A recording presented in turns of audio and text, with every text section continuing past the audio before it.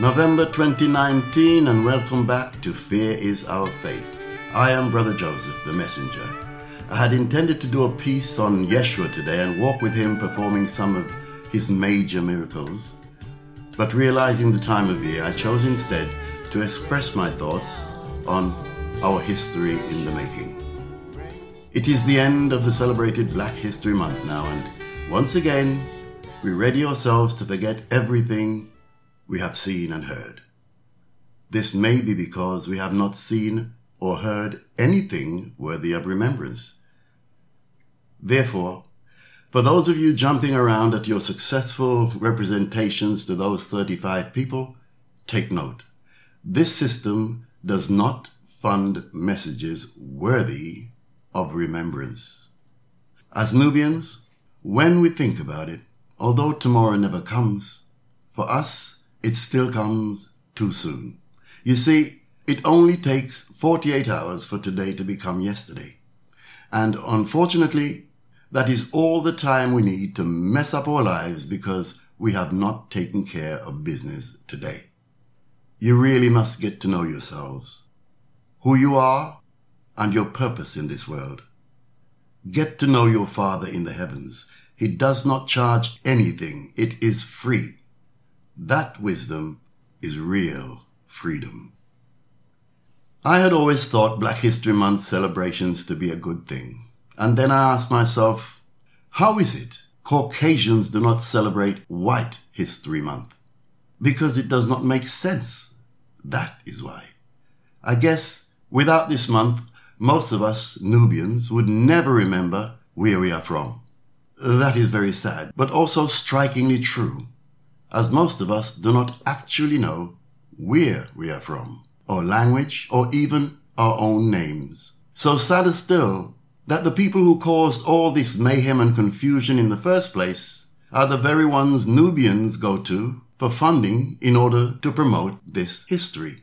The very ones responsible for obliterating their history. Here is a hint for those who rely on such funding assistance. Choose the portion of history which is most negative to you and which causes you the most pain and discomfort, and you will achieve good funding for your efforts. Try the Atlantic slave trade once more. We should celebrate this moment in our history, this moment. The moment when we remember who our Father really is and who we are supposed to be, the children of our Father in the heavens, and at the same time ensuring it is history in the making. Those who do evil decimates the people of our nations in ways which the mind can only describe as a frightening depiction of hell. And then you are indoctrinated with a book transcribed from the teachings of our own ancient scholars, which says, love your enemies and forgive those who persecute you. Step out of religion. Remove the blindfolds and earplugs. Remember the reality of your Father in the heavens. And you will not need to love your enemies because you will have none. And you will not need to forgive your persecutors as there will be none. They will all fear you for your wisdom and for your knowledge of who they are. It is time to end the curse of Deuteronomy. Do you follow? This is what we've become. These days, Nubians have become increasingly demonic. I refer to those of us, the remnants of the great Exodus, assimilating ourselves in the ways of those who would do evil, whilst at the same time employing ideologies of self-hate on their behalf. We all know this, but we still do it. We still live a created lie, referring to ourselves as a color rather than as a race, and judging each other on the merits of that color, just as they do. The truth is, we have assimilated ourselves into the realm of jealousy and hypocrisy, and we love it. Now, before my brothers out there begin measuring the size of my neck, let me ask one question. How many of you out there believe it is possible to orchestrate a spiritual revolution for and on behalf of our people without betrayal before its completion?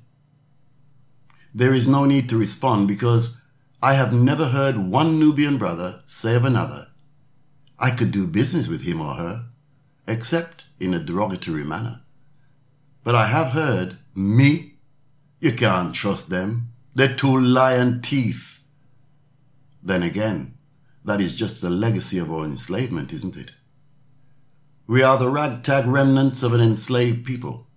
Warriors died early or suffered deportation to atrocious environments and a very short lifespan. All that remained was we, cooks, housekeepers, yes-men, work mules, and cowards. All others died. All that was left was the beaten-down submissive, unable to form friendships or show love in fear of the lash. Men and women, afraid to show love, locking their righteous spirits away in the darkness of fear. And yet, it is still the Aryan who was responsible for our freedom from their imposed bondage. So is he really the devil or just a wicked individual? A lost brother? Perhaps a lost brother. Because brother he is, whether he be the devil or not, he is from the same gene pool. I imagine there are a number of brothers and sisters out there right now, steeped in religion, foaming at the mouth. He is the Antichrist, they will say, the epitome of evil. You must not listen to him. He will drag you into hell. You must listen to them and know they are right. They are correct.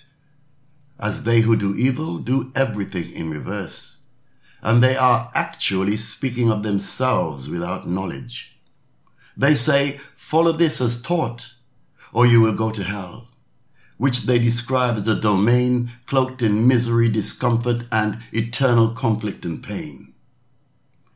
Now, remove the blindfolds, so you may see clearly that which takes place here in the hell of your own making.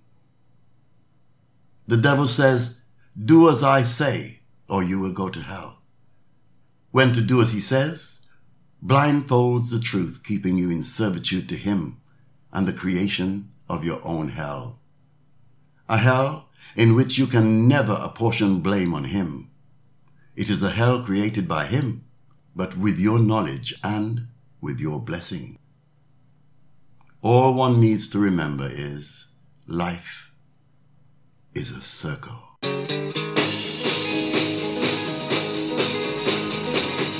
In the year 35, ain't gonna need to tell the truth, tell no lies. Everything you think, do, and say is in the pill you took today. In the year 45, ain't gonna need your teeth, won't need your eyes. You won't find a thing to chew. Nobody's gonna look at you. It is 2039, and during the last decade, the population of this world has expanded rapidly. We have gradually developed powers and an ability to expand our wisdom that was unimaginable centuries before. This wisdom has created a new level of understanding, and after a millennium of conflict, we now exist in peace and goodwill. Having uncovered the connections, we are now in harmony with each other, creation, and our universe. The greatest mystery for scientists and historians, how has it taken us so long to understand this simple equation? We have begun exploring the furthest regions of our galaxy and negotiating highways among the stars, and we have discovered an M-class planet with atmospheric ingredients suitable for sustaining our life. The new planet is in the second galaxy and would take years to reach, even with our advanced technology. And a speedy surveillance probe is sent. Should it be inhabited, we needed to know to what level of advancement for the purpose of peaceful communication. We have discovered other forms of life in our galaxy, some of whom are quite unwelcoming. And in this, we have learnt there is a high price to pay for mistakes in the cosmos. It is 2043, and we received transmitted results from the surveillance probe. The news is good, as this planet is uninhabited and truly capable of sustaining life. We will be able to commence the building of great cities without the need of terraforming. However, we have noted there is a certain amount of tectonic activity taking place, which seems to cause rapid changes in the terrain. It is 2044, and we now know the changes taking place on that planet are not due solely to tectonic activity, but to the passing of time in that hemisphere, which is much faster than here. And what we have been observing is actual changes in the growth of that planet as it occurred over time. 2047, and a second, far more advanced probe is sent, equipped with the latest artificial intelligence and a cargo of DNA strains, to be the building blocks of future laborers. This year, we are also sending a small armada, 2 ships, 1, a cargo of architects, scientists, and engineers, cloned, accompanied by the youngest and most promising of all sages, and the other, building materials, to start the process of inhabitancy. 2051. We arrive at our new home and see it has evolved with many new species of life, much smaller in stature than we. And the beasts too, when compared to unaffected strains, were also of a smaller size. They had evolved into a multitude of varieties and numbers. They were also as savage and as dangerous as we had been before the growth of enlightenment. Some of these new species had inherited great essences of wisdom and knowledge, and was attempting to contact us. They built monuments in our honor with the use of our laborers and utilization of the sun.